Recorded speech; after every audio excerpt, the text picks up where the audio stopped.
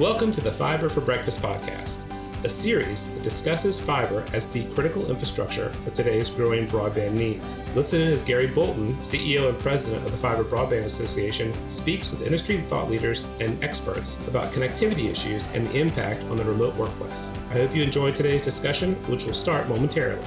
And remember, subscribe and like this podcast on your favorite platform. Well, good morning, everyone, and welcome to the Fiber Broadband Association's Fiber for Breakfast. We're now on our 23rd episode of 2023. But before we kick off, I'd like to thank Wesco, the platinum sponsor for Fiber the Breakfast, and I'd like to thank Gray Bar, the gold sponsor. I'm joining you today from beautiful Santiago, Chile, where we're holding our first of two Latin American regional Fiber Connect conferences. Yesterday was amazing. We just had a great turnout, and the content was fantastic. Last week in Washington, the president signed into law the Fiscal Responsibility Act of 2023, which suspends the public debt limit through January 1, 2025, and prevents any default. As part of the agreement, the callbacks of broadband-related programs was included.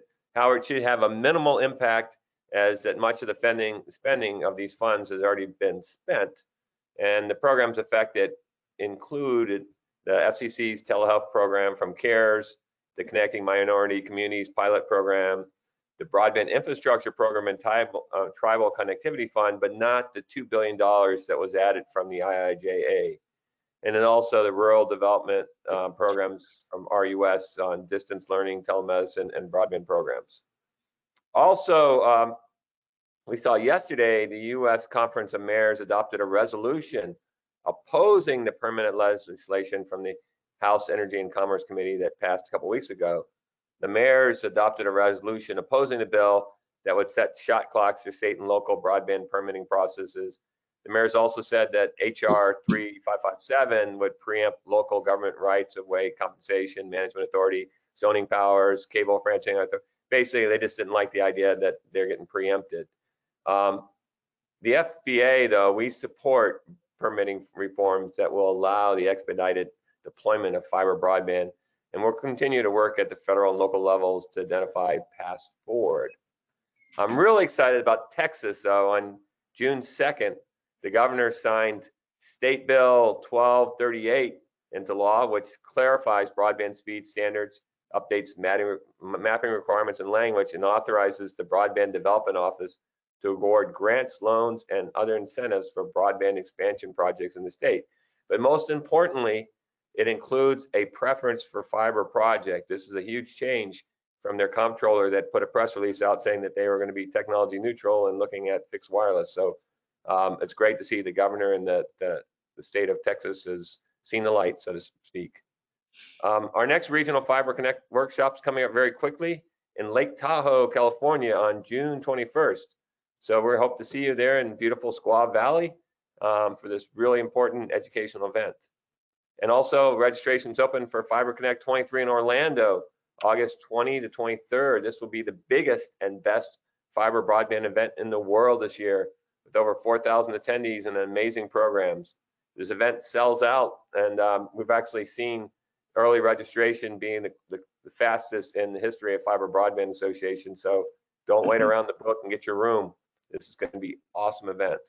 So that brings us to today's Fiber for Breakfast session with David Eckert of Nokia to discuss no regrets, how to make the most of a once-in-a-lifetime investment. Last week on Fiber for Breakfast, we heard from Ophir Schwartz, the founder and CEO of Capcom Networks, who discussed rural broadband operators, internet exchanges, peering, and the user experience. This was a great session to learn how rural operators can save 15% to 35% using internet exchanges while improving network performance. So if you missed it, you'll want to catch the replay of that one. Today on Fiber for Breakfast, we had the pleasure of hearing from David Eckert from Nokia on a topic titled No Regrets, how to make the most of a once-in-a-lifetime investment. David's the Vice President of Broadband Partners at Nokia, overseeing the company's response to this historical influx of capital from various federal and state funding programs that aim to close the digital inequities in our country. Since 1999, David has been a key contributor, advocate, and industry leader for the creation and adoption of fiber optic access in the United States and around the world. He brings a unique multidisciplinary perspective to the industry and serves as a trusted consultant to executives, policymakers, industry decision makers on market and technology challenges.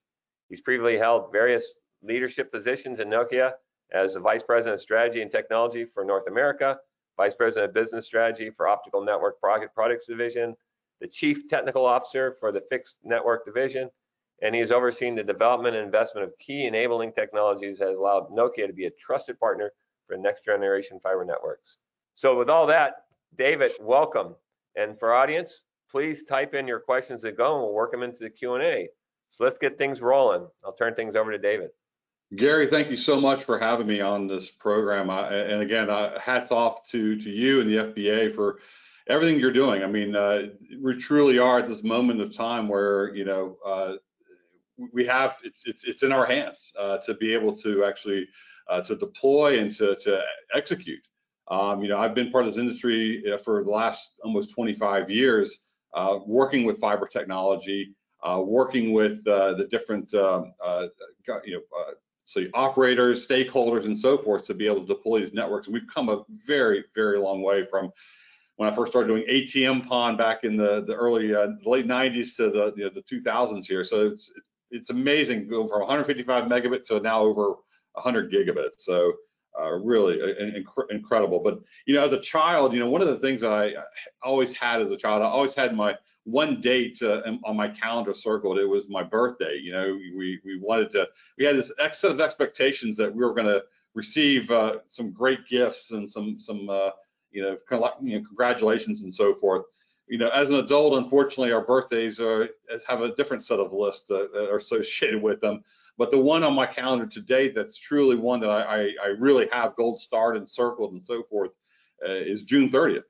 June 30th is that date that is truly that we're all waiting for to see what NTIA does in terms of actually assigning to the states what their allocation of this BEAD dollars are going to be. And again, I've been talking with many states. They are eager to get this process moving forward. And so, June 30th is such a special date for all of us. And so on this eve, one of the things that I hear from operators, I hear from state broadband directors, constituents of these different communities and so forth, is how do we do this right the first time? How do we ensure that we will have no regrets in building this next generation network that's going to be not just for us today, but for our children, their children, and their children? This is truly, as I like to say, this is our electrification moment, referring back to what happened 100 years ago with bringing truly the light, as you said earlier, and showing the light, seeing the light, but truly bringing this this type of these networks into our communities and so forth. So if you go to the next slide, please. One of the things that as I hear from these different stakeholders is how do I make sure we have no regrets? And so one of the first things I like to look at is how are we actually consuming the access network? And the easiest way to look at it is simply looking at the different subscription plans that operators are actually offering to their subscribers. And so if I actually take a look at what's happened to date, one of the things that's really notable is that early on when we first started doing gigabit networks to people's homes, the take rate was fairly low. But over the last year, even after the last, let's say 2 years, even after the pandemic, what we've seen is the adoption of gigabit networks truly being that one of the main, say, service plans that they're taking. Now, we can argue truly, is there a killer new use case that's driving this?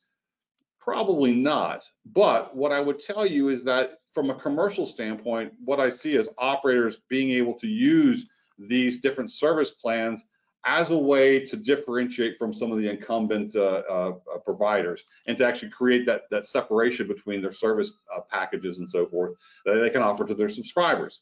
Now, that's interesting, but there's I would say a net benefit of all of this work or all these different type of plans is that it's starting to change the behavior of how we all use our access networks. And so if we look at how, with gigabit connectivity, and especially now with this BEAD money coming in, truly gigabit connectivity going, in a ubiquitous manner to all edges of this of the network and of this country, you can only imagine the type of applications that are going to actually happen. So this is going to be interesting to see how, I think next year you're going to see more and more service plans going to that 500 and above type of take rate. So what is that doing to our networks? You get the next slide. So one of the things that's going to our networks is that it's challenging the way that we're planning for those networks. So when we plan an access network, we want to ensure that we're not just planning for today's needs, we're actually really planning for tomorrow's needs as well. And so one of the things, if you actually look at a FTTH network or a fiber network, it is a point to a multi-point topology, meaning at the central office you have a single port and it's broadcasting out to maybe 32, possibly 64 homes. And so we would actually look at the amount of traffic that is actually on that network at any given time. You would see it kind of indicated here by this white and blue on the left-hand side of a GPON type of network. You would see this is the type of demand typically that we actually see today. For today, what we see for what we think is going to be, we're going to see in 25, and then also what we think is going to be for 2030. Now we have two different ranges here. One's more of a moderate usage pattern, and the other one's a more heavy usage pattern. And again, as more and more services are going over the top, we're going to see more and more tendency to go towards that heavy usage pattern, especially when there's certain events. We have was a game 3 tonight with Denver and Miami, and I guarantee in those communities you're going to see more and more of that blue being utilized as they watch the game. So the challenge with it is that we're starting to run into some capacity issues with GPON, and we're already seeing it today. But again, GPON is being widely deployed today. It's been deployed for the last 15 years, and it is our gold standard. But we're already looking at the next generation technologies that are already coming out. And this is what we're bringing to the market. The industry as a whole is bringing to the market. And so if we look at XGS, which is now 10 gigabits networks, as well as 25 gig, you're starting to see the amount of capacity that we're actually enabling for this network. Now you can look at this and say, well, wait a second, GPON, yes, we're starting to exhaust that. Well, XGS, hey, this is going to get us for the next probably 17, maybe 20 years. And I would agree that the challenge that we have, and again, predicting the future, is a very big challenge. We just had these new, VR goggles released this past week, and if you've got $3,500, you can actually probably have access to it. But it's going to be interesting to see how, when we have low latency, high capacity networks in a covering the entire country, you can only imagine the type of applications and the drive for bandwidth that it's going to cause. So I wonder, and again, I just wonder what this curve is going to look like. I don't think it's going to be a nice logarithmic curve. I think it's going to be just like it has been in the past, a nice exponential curve. So, when we build these networks, one of the first things we want to ensure that with this no regrets is that we're building the right type of networks. And again, a fiber network is that type of network that's going to provide that level of no regrets. But again, I'll go back to the capacity challenge and question. So we think we're good. And we can maybe guess about some of those applications that are coming. But one of the things we've heard loud and clear from our customers and from different operators and different stakeholders in these communities, especially as we go to to these underserved and unserved areas of this country, who truly have been let's say from an economic perspective, had quite a bit of challenges. And one of the things that we see is that, if you go to the next slide, one of the things you see is that, as we've come out of this pandemic, the behavior that we've learned from this pandemic, whether it's working from home, doing a hybrid work environment, or working in the office, the tools that we use, the way that we communicate, the way that we work on a daily basis is forever changed. No longer are we actually, using, let's say, tools that are on site, especially, servers and so forth that are in your office. We're all using, Office 365, Teams, WebEx, Zoom, GoToMeeting, and so forth. These are all tools that we're all using. And so if we actually look at, what enterprise services and business services are utilizing today, it's all going to the cloud. We know this. We're living it. But I think what's interesting is to see the scale of which this is going to accelerate.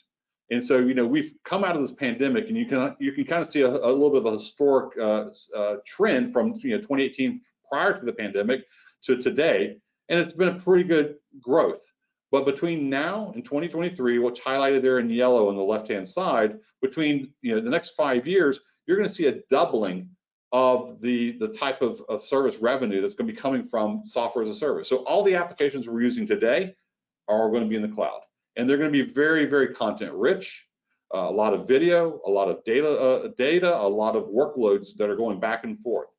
And again, the challenge that we have is that coming from this, work from home, like here I'm in the office today, and I can tell you I've got a gigabit network at my house. The network at my house is much better than what I have in my office. And so there's this expectation that when we are working from home and we now move into this hybrid work environment, we want to have the same type of experience.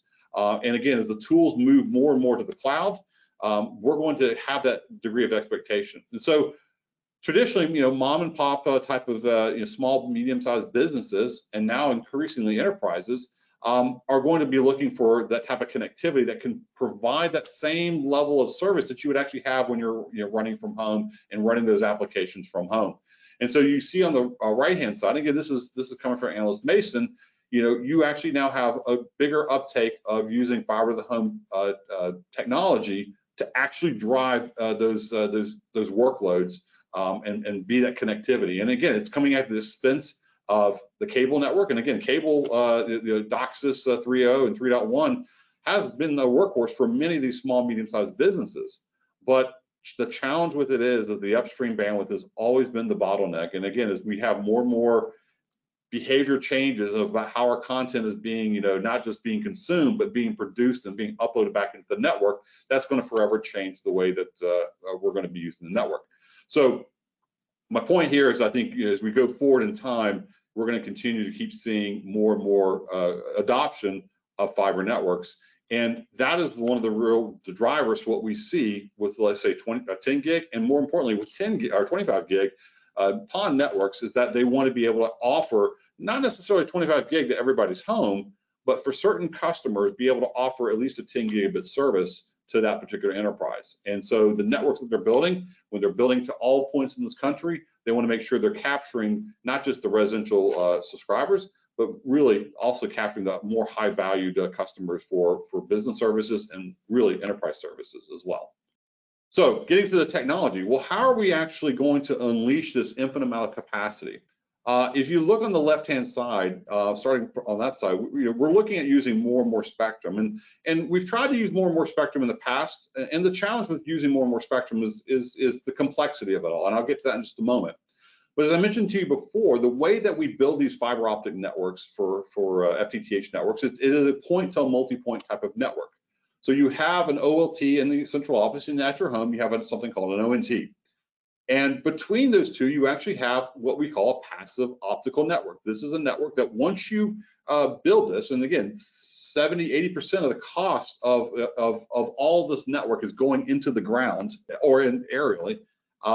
This is where the build is. And so we want to ensure, the first no regret we want to ensure is that this network, we never have to touch it again. Once it's deployed, it is going to be upgradable by simply upgrading the endpoints. And the way we do that is on day one, let's take as an example, today GPON is our gold standard, as I mentioned before. And we would use one particular set of wavelengths or a color of light. And in this case, I'm showing this as the blue signal there. And so we would actually have at the OLT, we'd have a plug in the OLT that actually was enabling a GPON type of network. And it would be broadcasted to all those 32 homes. Now, at some point in time, one of those homes may want to take a new service tier. And so we would actually now, the operator would then offer XGS-PON, or to be able to increase the speeds to that subscriber, they'd offer a new technology such as XGS. Well, the way we would do that is simply you unplug at the OLT, you unplug the optical module and you plug in a new one that would simply enable both the GPON color as well as the XGS color. And so looking at going down that fiber, you actually are enabling another color of light. So we're using more and more spectrum, and we're using it mainly for coexistence and backwards compatibility so that we have a very smooth upgrade procedure from one technology to another. And the benefit of this is that, again, on that day you upgrade to XGS, for instance, you can actually keep those subscribers on GPON as they were, and only selectively upgrade those endpoints when you need to. And so that allows the operator to be able to smoothly transition from one technology generation to the next. And so again, just like with XGS with 25 gig PON, for instance, we can do the same thing. So if a business, a high-end business or enterprise in that same area wants to take service and they need to offer that higher capacity, they simply unplug that OLT module and put another one in.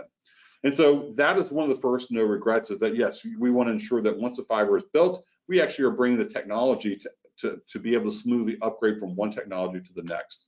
We're continuing to keep increasing speeds higher and higher and higher. Again, as I mentioned to you before, we start off with 155 megabits. We actually, just a year ago, we actually demonstrated at Fiber Connect in Nashville our 100 gig PON demonstration kit, and we actually did it earlier this year with FBA as well. Again, this incredible technology coming out of my colleagues from Bell Labs.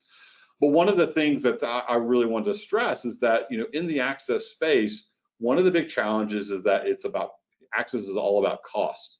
And when we have more and more complexity in the actual active electronics, it drives the cost up. And unfortunately, cost and volume are very much, tied together. And so if we don't get the volume, we don't get the cost. We don't get the cost, we don't have the volume. That's why with XGS and with 25 gig PON, if you were to actually go and look at the components inside the optical module, if you go to look at the components inside the ONT and the OLT, they're actually the same. And what I mean by that is that it's the same type of technology, the same type of EMLs and DMLs on the transmit, on the lasers, the type of direct modulated lasers and so forth. And it's the same type of APD receivers and so forth that are taking that light and converting it into electrical signal that are, the ones and zeros going into the actual ONT and eventually out into your home. It's the same technology, the same class of technology, and it's just simply a better tweaking of that technology that we can continue to go from GPON to XGS to 25 gig and simply make process improvements to get better and better quality parts, but we're not fundamentally changing the design of those components. Now, when we look to go to 50 gig, we look to go to 100 gig, and of course, if we look to go beyond looking at coherence and so forth, now we're looking at very different types of technology to enable that. And again, when we have this kind of technology step that you see here, that technology step equates to dollars and to money. And at some point, for certain services, such as very high-end enterprise services, yes, we do believe 50 gig will be a part of this. We believe 100 gig will be part of this. But we think, we really strongly believe at 25 gig, there is a place for this for SMB type of businesses. So again, from a technology perspective, I will tell you that, Nokia, with our supply chain, with our technology innovation, with our worldwide presence, we truly are the no regrets partner in terms of bringing this type of technology to the marketplace.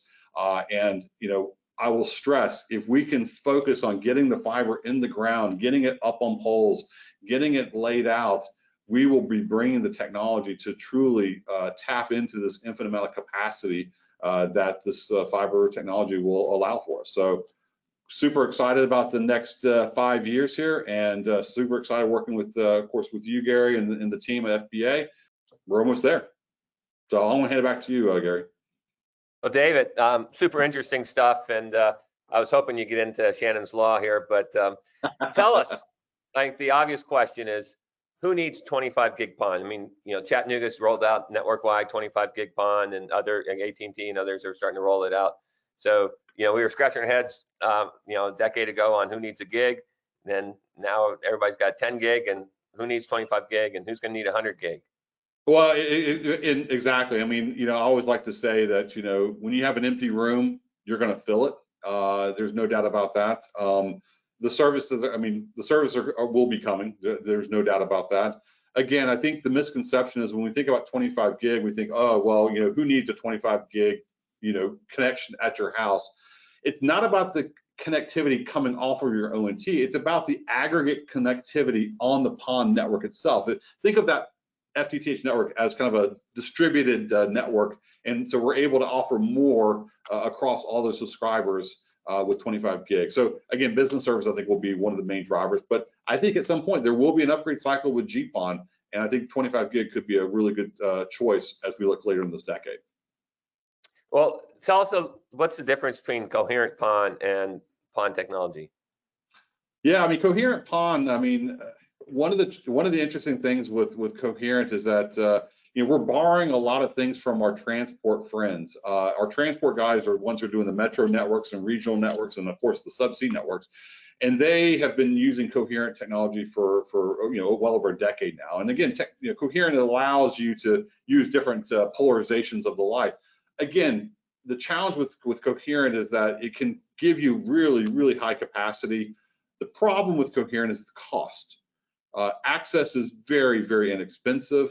That's what our customers are looking for in the access space. I mean, there's magnitude of difference between the cost of a direct modulated or direct detect type of system that we use here in the FTTH network and a coherent. So there's a massive difference in cost. There is a place for coherent. There's no doubt about that. But in the access space, I really do believe that you'll see for a mass market and for the broader market, it will be what we are deploying today with direct detect. Hey, so we've been seeing for decades that cable has dominated, broadband subscriptions, and now they're losing market share. They've hit the tipping point where they're losing, net adds on subscribers. But I hear all this. Oh, DOCSIS 4.1, that'll be the savior. So how's cable going to compete with DOCSIS 4.1? Well, I mean, I think if I look at with 3.1 and 3.0, I mean, with that, they were able to get to gigabit speeds in the downstream. I think the big challenge with cable overall is simply the upstream path. I mean, we've been talking about going from low split to mid split to high split for a very, very, very long time. This is their Achilles heel of a cable network is that upstream path. They will have to make major improvements to their outside plant to get there. Now we can argue about how much that's going to cost and so forth, and of course that's been discussed quite a bit. But I think if we look to 4.0 and we look at there's different variations of DOCSIS 4.0. There will be challenges and changes that have to actually happen inside the home in terms of actually that cable network inside your home has to be addressed, and I think that's maybe the lurking time bomb with DOCSIS 4.1 or 4.0. But you saw on the enterprise chart. I mean, the fiber network is going to take more and more, especially on the business services, away from those cable networks. That's what my colleagues in Dubai, the big thing for them is fiber to the room and fiber to the yacht. Of course, you have your yacht, you got to have fiber to it. But that's what we're seeing is right that as the need for speed, it's outpacing even what the technologies on Wi-Fi and everything in your home, that you need to be able to get fiber all the way to your devices. That's great. It's amazing. So tell me about, okay, last question, fixed wireless. So I hear a lot of the fixed wireless industry saying, oh, you need to get fixed, people connected as soon as possible, throw up some antennas, and you'll get fiber to them later. What is that the solution? I think for certain places in this country, I think it will be the solution. I mean, it's the question obviously that's I think the $64,000 question is exactly what is that what's that percentage? And obviously we'll hear from the government of what the recommendation is. We'll hear from each of the states at the state level what that recommendation is. But again, I mean, at Nokia, we have both fiber technology, we have radio technology, we do a lot of FWA as well. But again, as a technologist, as I see, call it how I'm seeing it, we're looking to build these networks for the future. And when we put this fiber, this glass in the ground, it's we have to look at the long game, not just the short game. And if we look at the long game, we're going to be able to truly enable and bring true digital equity to every community in this country as we look to bring fiber. You saw the chart before with FWA. It was growing for some of the business services, but it was actually complementing some of the existing technologies. So I see FWA really complementing some of the existing technologies that are out there today. But I think going forward in time, fiber, there is no match to the capacity that fiber is going to bring. And quite frankly, every radio is attached. There's a fiber attached to the radio, right? So, we'll see how it unfolds here. But yeah, I mean, I think FFB has a play, but I think in what we're looking at here in terms of true no regrets, I think fiber is the way to go. Well, fiber's wireless's best friend. So, David, we got tons of questions that are coming in, so I'm going to have you get back to these people Absolutely. offline. But I really appreciate everything. I always love talking to you, David, about technology and Shannon's Law. But we'll greatly appreciate everything you and your team are doing to advance broadband technology. And thanks again for everybody joining us today, and look forward to getting back together next Wednesday for Fiber Breakfast. We'll hear from our good friend Greg Williams from Prismium on the future of fiber, the top 3 trends in fiber optic cable. I'm so excited for this session because Greg is Mr. History on fiber optic cable production, and he knows it all, and I just learned so much when I hear from him. So you're not going to want to miss that. All right, thanks everyone. We'll see you guys again next week.